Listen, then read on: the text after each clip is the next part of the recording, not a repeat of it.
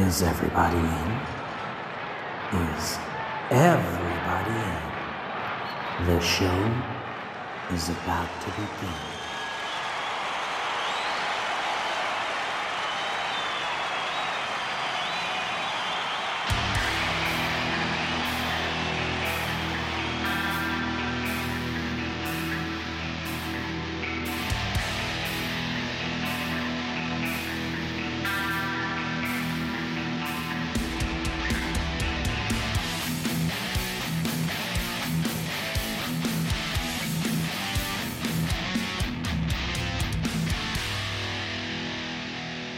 Hey, welcome to another episode of Concerts That Made Us. I am your host Brian, and before we get into this week's episode, the answer to last week's music trivia question was, of course, John Lennon. He was the very first artist to be featured as the cover story for Rolling Stone. Now this week's music trivia question. Who holds the record for being featured on the cover of Rolling Stone the most? And we've got another 5-star review. 5 stars, great content, and easy to follow along. Good chemistry. This was left by BSC on iTunes. And don't forget, if you leave a 5-star review, it will be read out on the show. Now the reason you've all come here. This week I'm joined by Kayleen and Lauren from the band Goldthread. They're a great band with some really interesting music. So, without further ado, let's get on with the show. I don't see your likeness, but I feel your legacy. Without you, what more could I be? Hand on my mouth so I can't speak. Hide away, you move just like a hurricane. The house we made can't bear the weight of all this rain. I play it all over again in my head, but I just wanna sleep.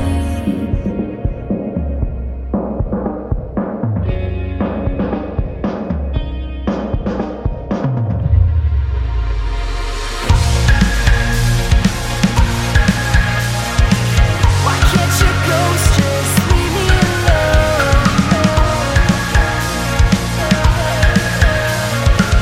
Why can't your ghost just leave me alone? 'Cause I've been praying for the day to dawn, and I didn't live to see you in these walls.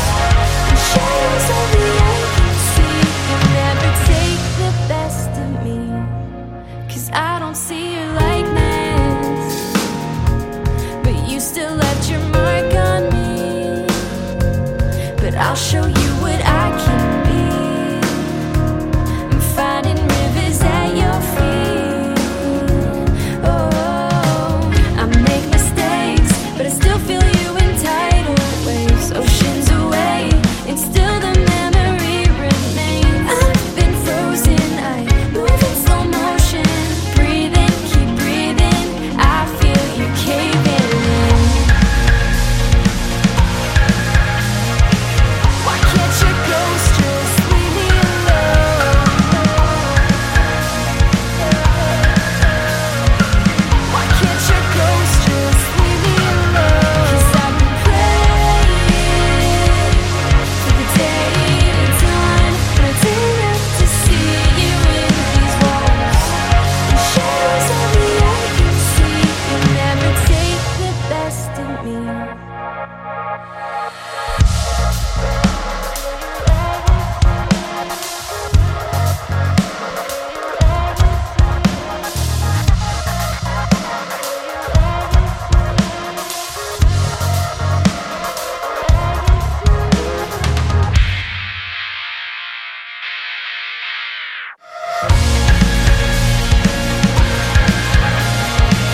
Why can't your ghost just leave me alone?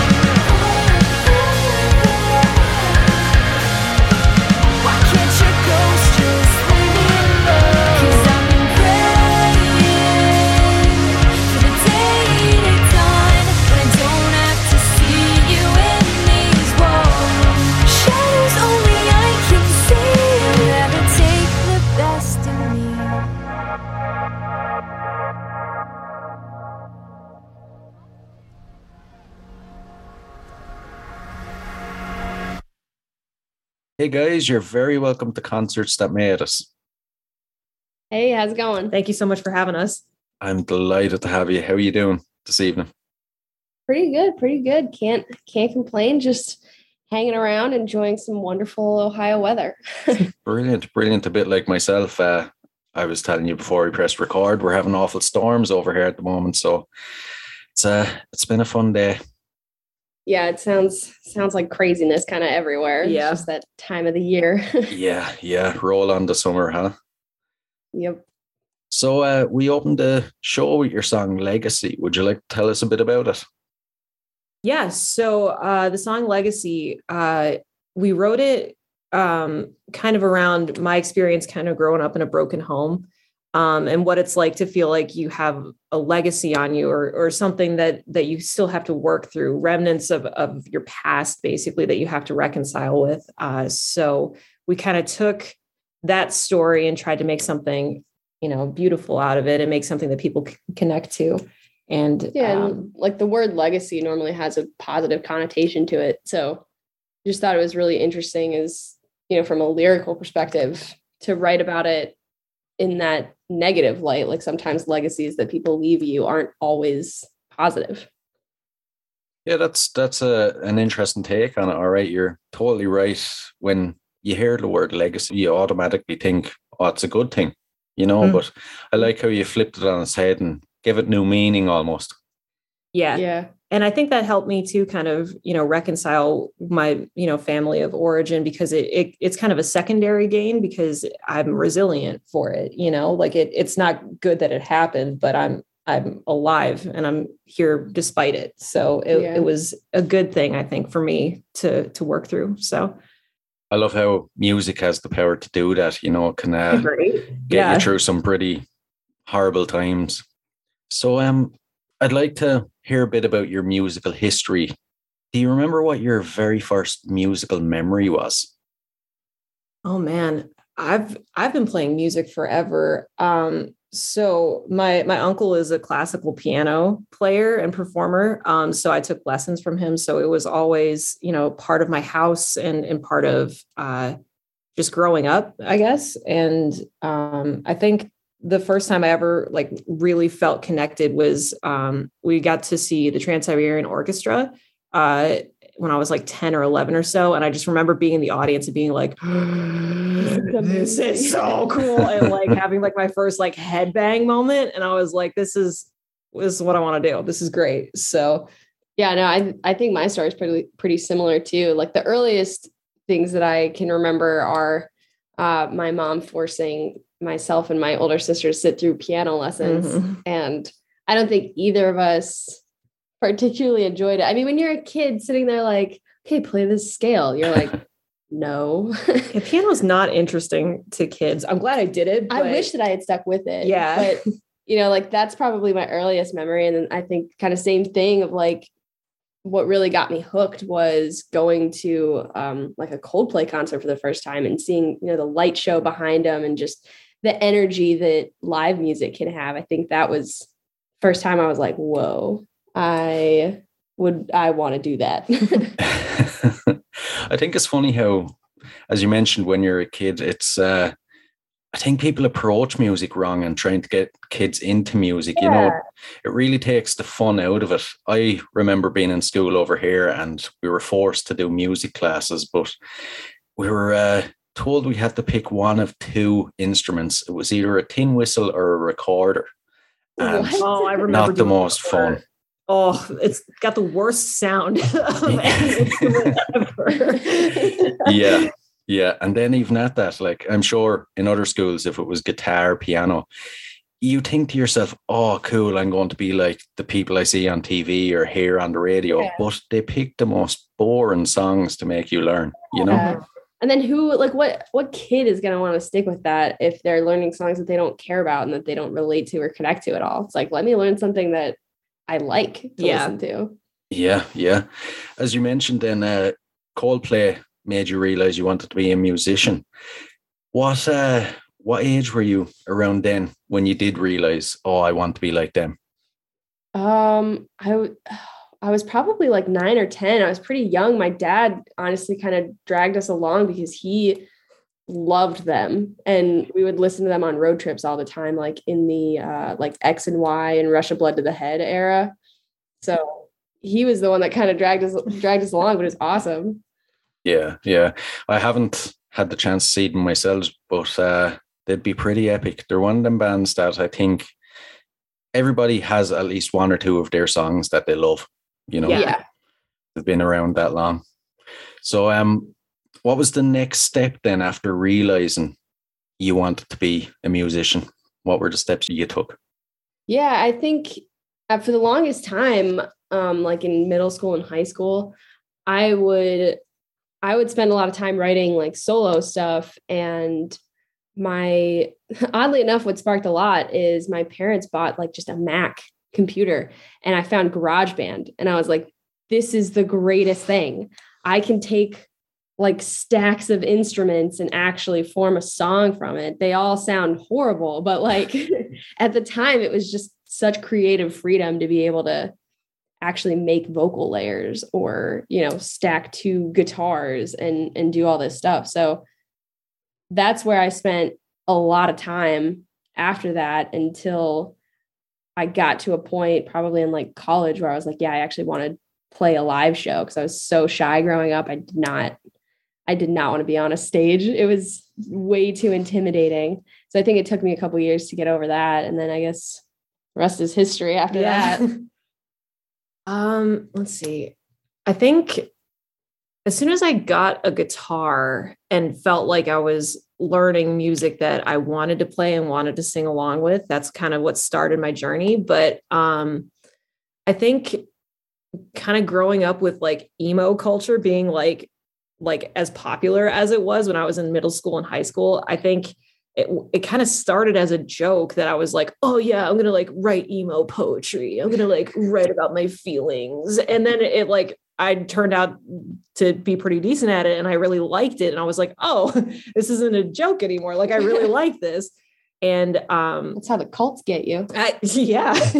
So I just started writing a little bit more and then started pairing it with guitar. And that's kind of the way it stayed, and until you dragged me out of retirement. So yeah.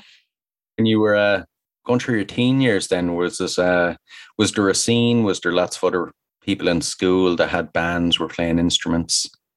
I wish, but no, we actually went to a really conservative private high school. So I was the only emo kid in my grade, maybe like one of 5 of them in the school. Yeah. So I was just like, oh, I'm so different. Like no one understands me. So if anything, so awkward. I know, but I mean, it kind of forced me to like, this is something I love, so I'm going to pursue it, even though it felt like a weird, like going against the grain kind of thing, Mm-hmm. So, but I wish I would have grown up with like a ton of like bands and seeing kids and everything. Cause once I finally found that as an adult, I was like, oh, my people, like, this is nice.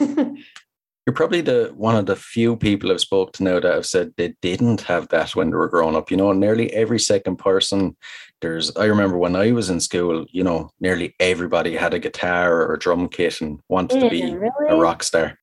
I'm jealous. Yeah. That was probably the only good thing about it. So, what steps did you take then from that to playing your first gig? My first band was with my cousin, who's a really, really talented singer. And she's like a year or 2 older than me. And she basically one day sat down and was like, okay, you can play guitar, right? I was like, yeah, sort of. And she was like, yeah, let's make a band. Let's like play a show. But it was mostly just like church group stuff. Like it didn't really feel too official. Like a rock show. Yeah, it was not a rock show. But after that little project kind of fell through, Kayleen hit me up a couple of years later, and she was like, hey, like we can play shows. Like I have a connection, like I have a bassist, I have all sorts of like stuff. And I was like, I don't know. But she kind of beat the door down a little bit, and the rest is history. So. Yeah. And I feel like we've skipped a bit with you, Kayleen, from your just before calling her and getting her into playing shows. What happened with you?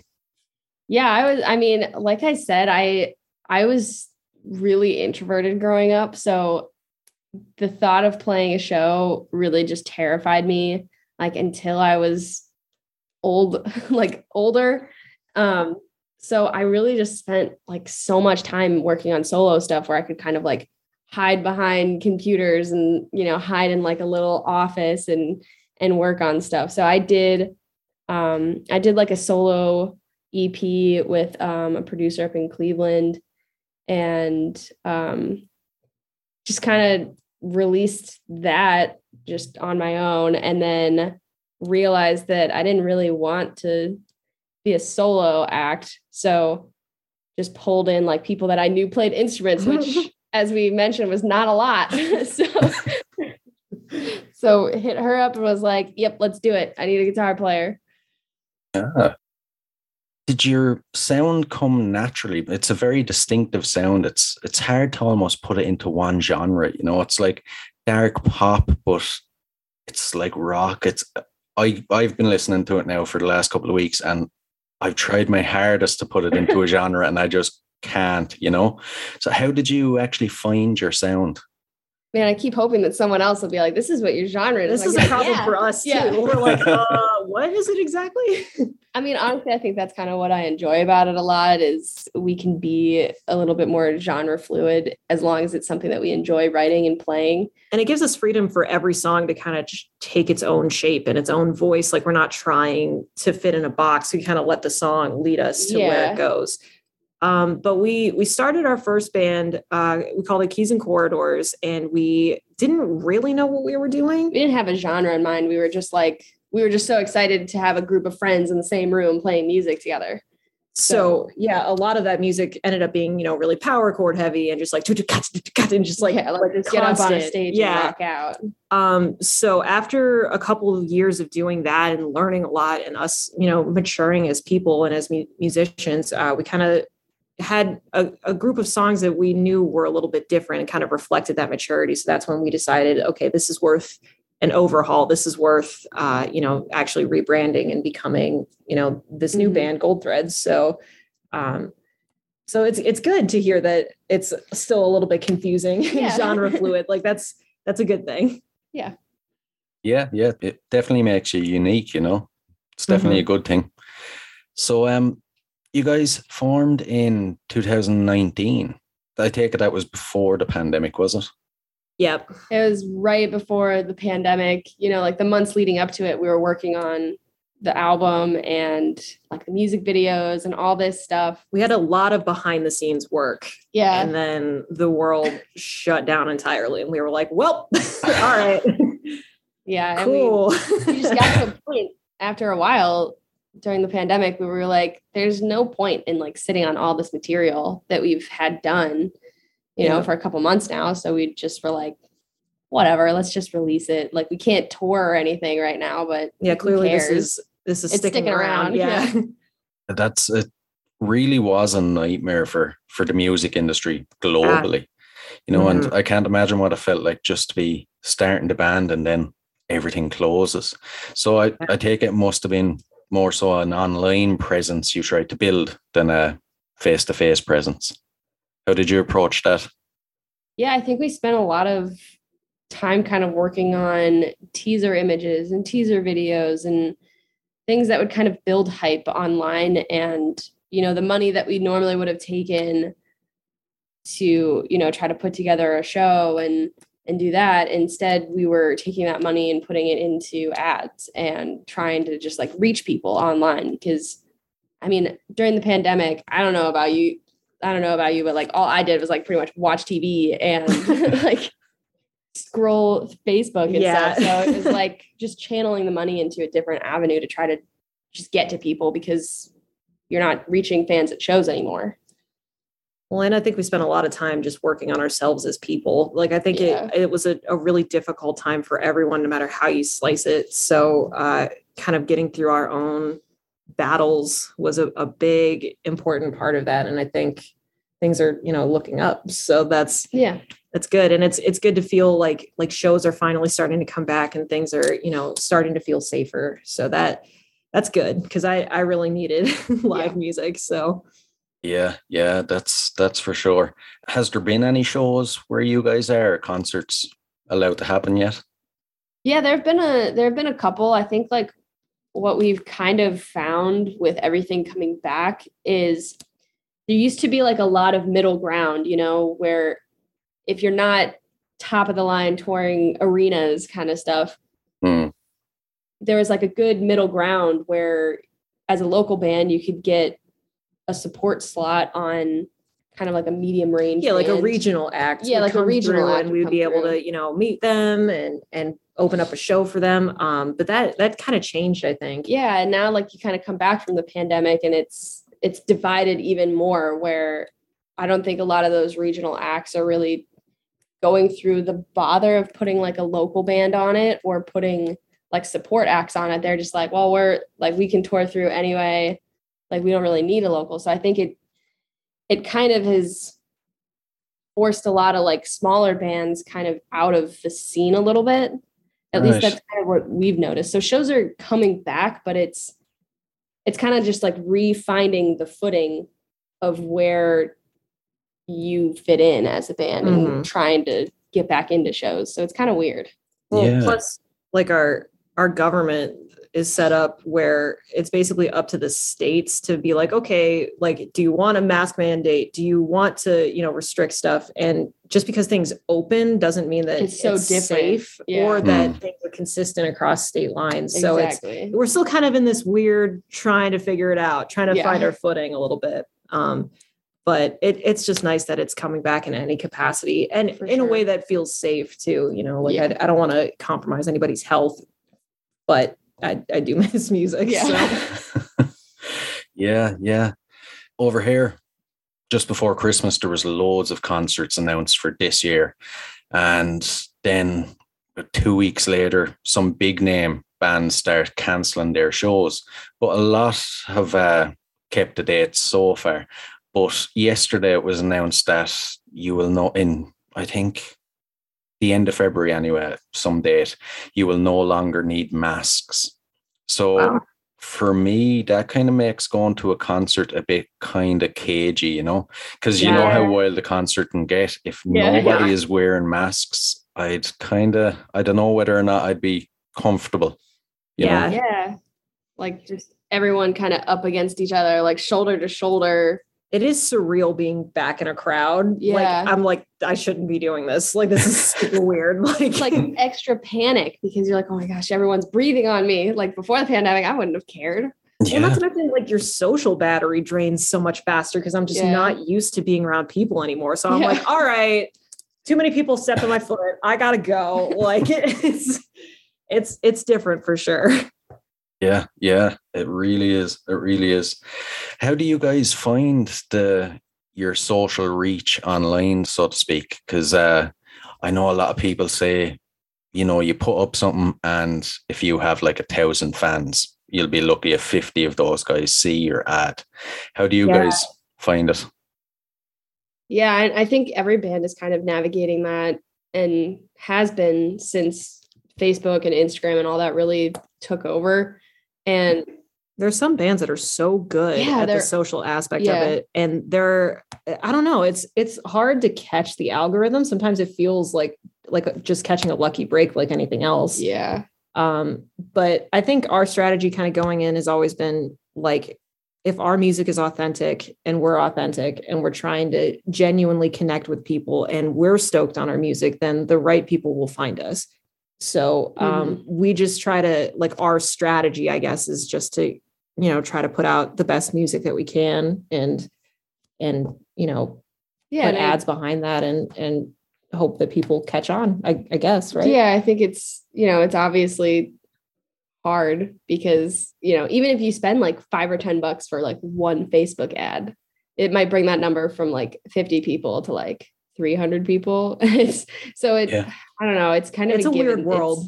It's a give and take. You kind of have to think about what matters and what doesn't, I guess, and like Mhm. kind of what's worth the money and what's not. So I don't know. I honestly don't think that like we're great at it. It's a constant battle. And I think some bands are better than other bands. I don't know. Yeah, it's I think it's a learning curve for everyone. You know, Mhm. even with the podcast, I'm still learning, and I keep missing the mark, and then one week I'll get tons of views on an ad, and I'll be Yeah. like, "What did I do that? Yeah. How do I repeat that?" You know, Exactly. it's a bit of a headache. I think it's an unnecessary headache that bands need. You know, there's enough hard work being in a band without having to worry about algorithms and stuff Yeah. like that. Yep. You know, so you guys released your debut EP in July. How did you go from forming the band, the pandemic hitting, to actually being able to put out an EP then in the middle of the pandemic? Yeah, I mean, luckily everything was done like right before the world shut down. Like we finished the music video for Tiffany Skylight like on New Year's Eve, like right before everything just totally locked down. So all of the content like from that release was, pretty much done like pre-pandemic. Mhm. I think where we're kind of struggling now is like, okay, we made the decision to release that in the middle of the pandemic. Now we like have new stuff that we're working on and want to record, and it's trying to navigate it now where things are still kind of in this half shutdown mode. Mhm. Like we record with a producer in Canada, but like the border's been open and then closed and then open and Dicey. then closed. Yeah. So it's trying to figure out where we go from here, I guess, because we didn't really have to do a ton in the middle of the Mhm. pandemic. Most of it was done. Yeah. You mentioned Tiffany Skylight. The video for that, oh my God. Seriously, guys. Thank you. That's definitely, it has to win awards, It's, oh my God. Any of the listeners then need to look it up straight away. Pause this interview, go look it up and come back. Can you explain a bit about it? Yeah. So we wrote the song kind of about a dark subject matter, and I try to tell the story as fast as I can because it is kind of long and there dark. are just so many like little snippets of the story that are so interesting. I know. I'm trying to I think I've got it down to like a 30-second explanation, but basically we wrote the song about a man who killed his family, and he lost his job, and instead of telling his rich family that the money was gone, he decided to kill everybody instead, which is crazy and dark and nuts. But he ended up laying all of their bodies down in this ballroom in their house that they didn't even use. And then he skipped town and nobody found him for like 25 years, something ridiculous. But the thing about that ballroom was that the Tiffany Skylight above it was worth more than the debt that he had accrued. So had he literally looked up and kind of thought through his options, none of the tragedy had to happen.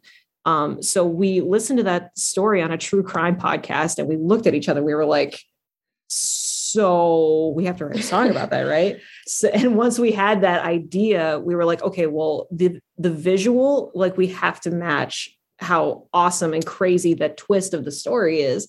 So we went to Chicago, where the world's largest Tiffany Skylight is, and filmed underneath it. And it was so beautiful. It was crazy. As soon as we found out that the world's largest hand-painted Tiffany Skylight was in Chicago, and then also found out that they were going to let us film there, we were like, get in the van, let's go. We got to go. We're doing it. It was too perfect. It was honestly such a surreal experience. Like you can walk into that building, and if you stand directly under it and like look up, it fills your entire field of vision. It's so surreal. It's massive. And the dancers, they did a really amazing job of conveying the emotion that we wanted behind it, of like a kind of a desperate, like that push and pull. A love song about love that isn't working, or like a toxic relationship. And I think having that as like the visual underneath the skylight was really amazing. I was so proud of how that came out. Yeah. That must have been a point in your career so far where you were like, we've made it. Our things are definitely starting to come together. It felt good. It felt really good. Yeah, it definitely it fit the vibe of the song, and it made a lot of sense thematically. it was definitely crazy, and it was the last thing that we did before the world shut down. So we look back on it and we're like, oh my gosh, Yeah, we it was definitely so have awesome. the rose-colored glasses on that for Yeah. sure. But it was great. It was really great. And how was the reception to the EP when it released? I think a lot of people were kind of surprised, you know, like some of our core fans have been around for the first project, you know, like, and saw and listened to music from Keys and Corridors. So I think people were just kind of like, oh, this is different than Keys and Corridors stuff. And hopefully in a good way, you know. I mean, my cousin had the cutest reaction because she's, you know, she was my first band member. She heard all the synthesizers and everything start on Cry Wolf, and she just like started crying immediately. She was like, I'm just so proud of you. You've matured gosh. so much. I was like, Okay, thanks. thanks, Faye. Like, but yeah, I think it's been good. Yeah. Yeah, it's a great record, honestly. I'm not just pulling your leg when I say I've been listening to it nonstop the last couple of weeks. It's genuinely stuck in my head, you know. Awesome. Thank you. Thanks. And I can't wait for the listeners to start listening to it. They're definitely going to love it. I hope so. That's awesome. Good. So, what are the future plans for? Is there a next EP on the way? Yeah, we have lots of nice little home demos. Some Just- really crappy demos from our attic. Yeah. Yeah, that we're just kind of waiting for the right time to head back up to the studio and put the finishing touches on it so that we can, you know, actually follow up the album with some more singles and stuff. So I think that's kind of the immediate next thing on our list. The music industry as a whole is kind of interesting nowadays, isn't it, compared to years ago, where you had to play a lot of gigs and hopefully be discovered. Do you think it's better the way it is nowadays? You know, because while there is bands like yourselves that are great, you know, there is a lot of people that have access to being able to release music that maybe shouldn't be, if you know what I mean. Yeah. It's definitely a pros and cons thing. Yeah. There's, with so many people having the ability to make something, it almost floods the market a little bit or inundates it.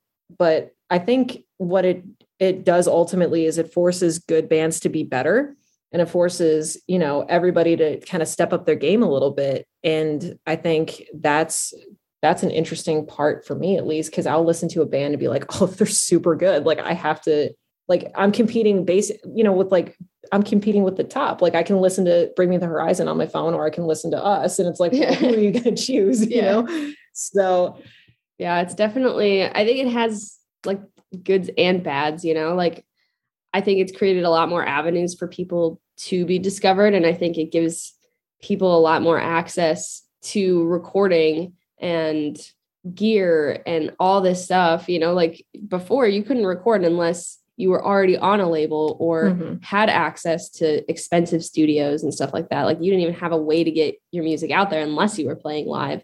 And now, you know, you don't even have to step on a stage to release a song. And I think it's led to a lot more music being generated in different sounds and different genres and stuff. And I think that's really cool. It's like a lot more inspiration to draw from.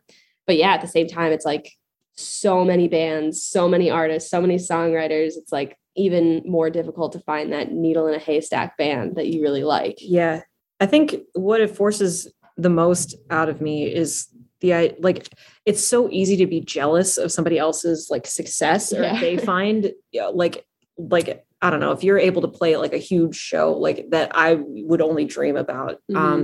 But I think the biggest takeaway I have is that other bands' success isn't my failure. And it doesn't have to be that cutthroat. Like nobody's forcing, like, I don't know, like I find that I find a lot of inner peace with trying to deal with that. So that's a great way to look at it. You know, it's a really good outlook to have, because it can get on top of you at times and kind of bring you down when you see others doing so well, you know, and it's almost in your face and you automatically judge yourself off them, you know. So I really like your outlook. Yeah, it was hard fought for. Yeah. It was earned. It takes a couple years to Yeah. really get that. Yeah. So besides the pandemic, what would the hardest thing you've had to overcome in your career so far be to get to this point? I think a lot of it has been, the people that you kind of surround yourself with and Mhm. finding the right, not even just the right band, but the right people around you. And I don't know.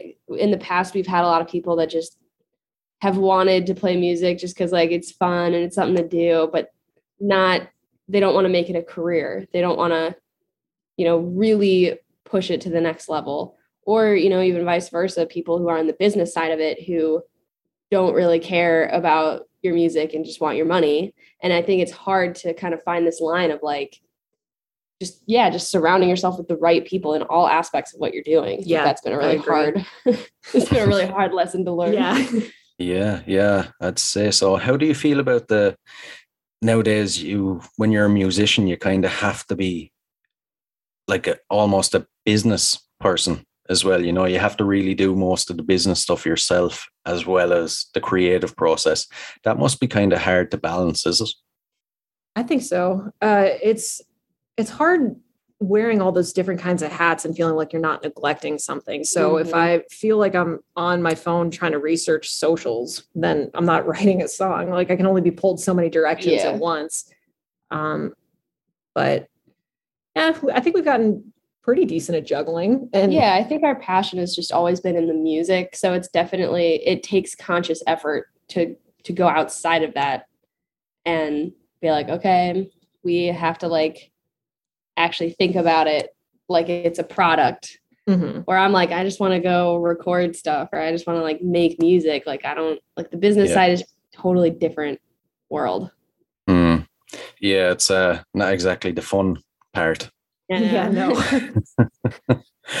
But so when you guys can play live shows again, what can people expect when they come to see you? I think we're doing our best right now to find a way to tie in a lot of the storytelling that we love the most. So we've been trying to pepper in lots of interludes into a set and putting visuals to the music and really trying to create a show rather than just like, here's our 25-minute set that we rehearsed a couple times. I think especially having missed 2 years of being able to perform, it's the fire is under my butt to like make it a performance, because I didn't realize how much I missed it and how much I live for that. So that's kind of where our head's been, I think. Right. Mm-hmm. Yeah. And overall, in the last 8 years you've been together, can you remember the best show you've played? And there have been a lot of good ones. I think like one of my favorites, we had like this random college show in North Dakota, which was like an 18-hour drive or something crazy for us. And we literally drove out there just for that show. And I remember it being like this big kind of logistics nightmare leading up to it, like finding people to play with us and finding like the right band members to bring with us. Cause people were like, I don't want to drive that far for in like fairness, one show. That's it was a big drive. Yeah. So I not blaming people at all. And so I think like we kind of had, I don't even want to say low expectations, but we showed up and I think it was just, everyone was like, nerves were a little fried. And we showed up and there were like 1,000 people there and they were all going crazy during our set. And it was like, what is going on? It was just wild. Like everyone was just so stoked to be there. And like as performers, like you feed off of that energy. Like if the crowd is into it, like you're going to be into it too. Mm-hmm. Yeah, that's for sure. Do you guys prefer larger crowds or smaller crowds? I just, anytime there are people who are into it, that's great, because we've played packed rooms where everyone's just doing the arm cross, like staring at you thing. And that's the most disheartening thing in the world, is feeling like people are watching their watch, waiting for you to leave. So if it's a room of 15 people, but they're into it, that's fantastic. Yeah. You know, like I'd rather have that than a room of 1,000 people who Who are are just bored. crossing their Yeah. arms and staring at you. Yeah, for sure. Yeah, don't blame you. We'll flip it around. So, do you remember the worst gig you've played or the worst experience at a gig you've had? Yeah. Yeah. Sure do. Oh man. So we were so excited to play in Scranton, Pennsylvania because of The Office. It's my favorite show ever. So we were like, oh my God, we're going to Scranton. We're going to go see Dunder Mifflin and all this stuff. But it was a show where there was an open bar. And so the crowd was wasted. And they didn't understand that we weren't a DJ. So they kept coming up and requesting songs. And we were like, buddy, we have a prepared set. Like I can't just pull Sweet Caroline out of thin air. Like I think we had to have gotten like 10 people that came up to us requesting songs. And at one point, like the same girl had come up a couple times. And the last time she came up, I just remember her requesting a song and we're like, we can't play. Like, have you not learned at this point that we don't? I literally, like, even if I wanted to, I couldn't. Like, I just believe me. I wish that we could have because they were like getting irritated. They were insatiable. And so the last time this girl came up, she was like, can you play this? And I was like, I'm really sorry. Like, I can't. She just goes, should have known better than, like, I shouldn't have asked. I should have known. And just like rolled her eyes and walked away. And I was like, okay. I mean, so it was not, I wouldn't say it was my favorite experience. We got paid, so jokes on them. But they just clearly wanted a DJ. So like we could have played like the best set that we've ever played in our entire lives. And it just wouldn't have been what they wanted. Yeah. So it was, you know, it's just like one of those things, like there's nothing that you can do. Like get up there and keep playing. It was so Oh uncomfortable. man. It was so bad. That sounds like quite the experience, but how did they not realize it wasn't a DJ? I don't know. It was unpleasant. Yeah. Oh my God. But at least it was a show, you know? Yep. Yeah. Fair enough. So I'm going to move on to the next round of questions I usually ask everybody. These, so you can't get off the podcast until you answer, I'm afraid. All right. If you could release a song and have it sell 500,000 copies or influence 500,000 people, which one would you pick? I think influence people. You know, I think like we're very drawn to the idea of like, just because it's so close and personal to us that like music genuinely is like a way to connect with people. So I think that's kind of like the ultimate goal as a songwriter is to have someone connect with your music. Yeah, exactly. That's a proper musician's answer. Yeah. After all, you know, the money won't last forever, at least. A song is timeless. Yeah. Mhm. The next one, if you could see any performer from history in concert for one night only, who would it be? Oh, goodness. Anybody. What do you got? It'd be really cool to see Freddie Mercury. Yeah. Like he was just such an icon. That would have been pretty cool. I don't know. I think that would be my top. That's a good answer. Yeah, I don't know. There are like so many people that even like current bands that I just want to see live. Right. You know, like I had tickets to go see Nothing But Thieves and then they canceled like their whole North American tour. And I'm like, Oh, dang it. Wait, did they seriously cancel that? Yeah. Oh, Yeah. No. I was still planning on going. I know. Sorry to be the one to break it to you. that kind of sucks. Yep. Did they reschedule or just full out cancel? I think they said that they're going to reschedule, but they haven't yet. Mm. I mean, I get it. You know, Yeah. things are still super up there, especially crazy. internationally. I get it. Yeah. The next one, it's kind of like the last question, only it's more personal. If you could spend 24 hours in a room with any performer from history, who would it be? Any performer in history.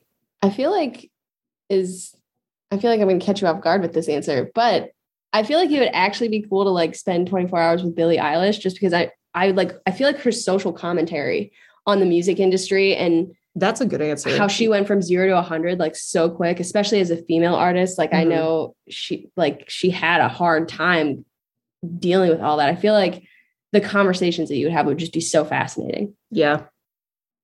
That's a good answer. It is. It is. Thank you. No, you're on the spot. I know. I'm like, I didn't give you enough time to think. Well, for some reason, the only thing I can think of is Shakespeare. And I'm like, that's not helpful. But he was a performer, right? Yeah. Exactly. That could work. I've I had feel like Mozart he mentioned. parties. Yeah. It'd be kind of hard to understand, though, in the old English way of speaking. That's Yeah. true. That is true. Yeah, you'd spend most of your 24 hours like translating. Well, I'd have a tankard of mead and it would be fine. Here's one off the wall. So, what would you hope to learn from Shakespeare? Oh my God. He wrote a good sonnet. Yeah. Learn how to do a sonnet. I don't know. Learn how to do a good monologue. I don't know. Yeah. Yeah. Soliloquy. Oh. And if there was a song that could appear on the soundtrack to your lives, what would it be? Man. I feel like music changes so frequently for me. And I am the type of listener that I will obsessively listen to something for like a couple weeks and then like almost never listen to it again. And so it's interesting to me when I go back and listen to that stuff, it just immediately transports me back to where I was when I listen to that, like a certain point of time in my life. So I feel like that's kind of an ever-changing answer for me where I could, I can say that certain albums or certain artists even just really transport me back to a certain time in my life. You don't have a specific? I don't know, like the last band that I like obsessively listened to was Bill Murray. And that's like that. If I listen to that, I know. I'm just saying, if I listen to that, I'm like, it instantly transports me back to like early pandemic. Like, oh my gosh. But I don't know. What about you? Well, I kind of have an easy answer because the tattoo on my leg is based off of Throne by Bring Me the Horizon, which I think is just a song about resilience. And, like you can throw me to the wolves and tomorrow I'll come back, leader of the whole pack. So I like that a lot. I like that idea. So. Two very good answers. I love what you said, though, about music transporting you. That's my favorite thing about music. I'm always saying it, a song could come on the radio and I'll feel the feelings I was feeling when I first heard it and remember everything down to the last, detail. It's the power of music. It's amazing. Yeah, it's crazy. So what do you guys like to do when you're not doing music? What's some of your favorite things besides music? We're such homebodies, honestly. Yeah, we're such introverted, like hang out on the couch people. I'm not sure if you ever heard of Magic the Gathering. I've heard the name, haven't looked too much into it. It's like such a nerdy card game. And they have like an online, like you can play online against other people. And I got like an email from them today where you're like, you're in the top 95% or like top 5%. You play more than 95% of the people. I play more than 95% of the people on the app. I'm like, oh my gosh, Hey, I need to do something else. I need to like go outside and go on a walk. So I feel like that takes up a lot of time, apparently. What do you do outside of? I like video games. Yeah, I like a lot of Pokemon lately. Yeah, the new Pokemon game has been really good. I don't know if you're a fan, but it just Not in general. in a few years. I'd be more of a Red Dead Redemption or Grand Theft Auto person. Okay. Yeah. So that's been where I've been. Yeah. But yeah, anytime we get to hang out with friends and play games, that's usually our happiest. So yeah, I can definitely get on board with that.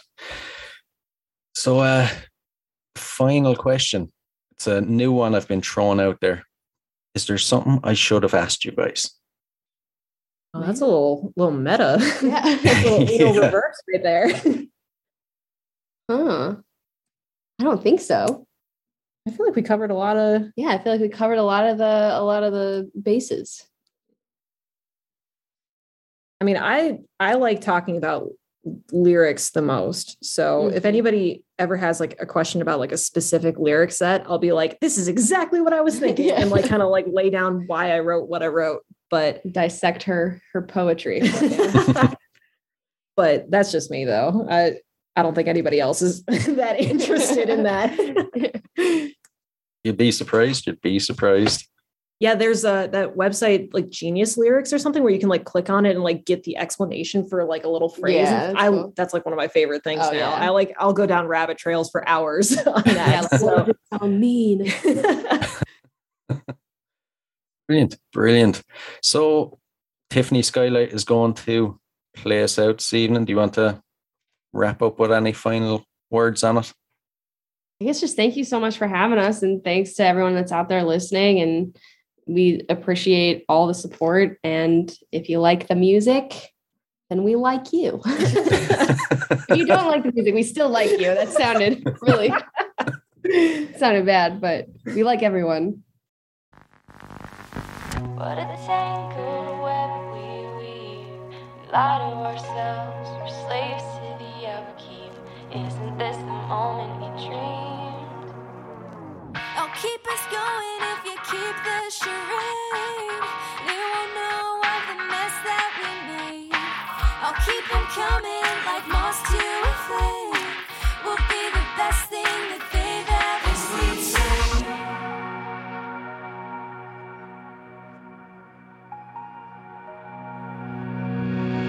Underneath the two-moon skyline, open your eyes, keep your hand in mine. We can dance in our best dress. It won't feel so empty when it's warm. Underneath the two-moon skyline, open your eyes, it'll be alright. We can dance in our best dress. Lay me down on the floor, lay me down on the floor.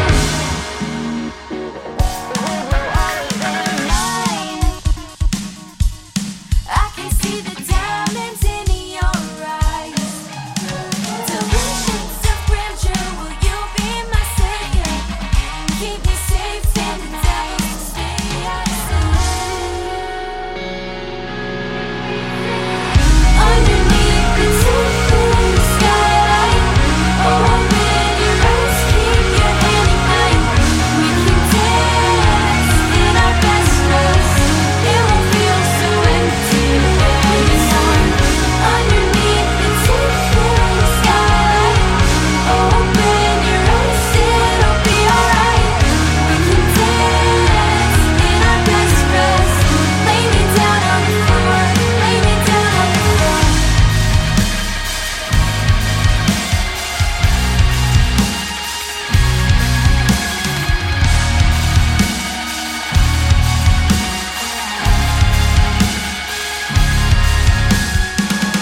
I left the lights on for you.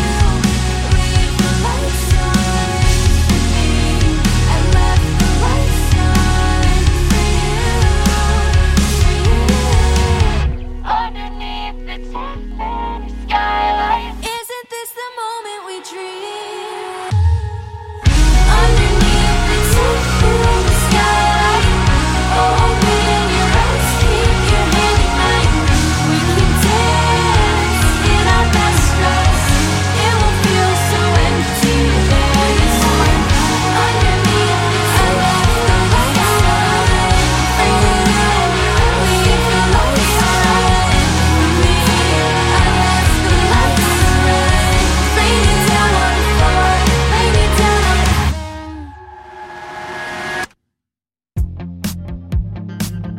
the Do you love music? Music news and guest interviews with artists from all around the world across many different genres? My name's Nolan and I love music. In fact, I love music so much I created a podcast entirely dedicated to it called Every Podcast I Love Is Dead. Every week is a brand new episode where I interview musicians, artists, podcasters, radio hosts, and so much more. New episodes are available every Thursday on all your favorite podcast streaming platforms, and you can check us out on social media and at everypodcastiloveisdead.com. Hope you can join me. Hey guys, I really hope you enjoyed this show. If you did, rate and review us on iTunes. Really helps the show grow.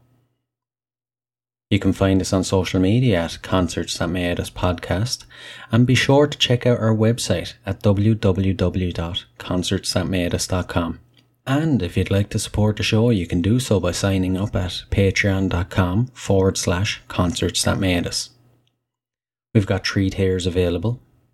If that's something you're interested in, you'll get access to a private Discord, exclusive uncut video versions of the podcast, early access to ad-free versions of the episodes, and much, much more. So, until next time, keep rocking.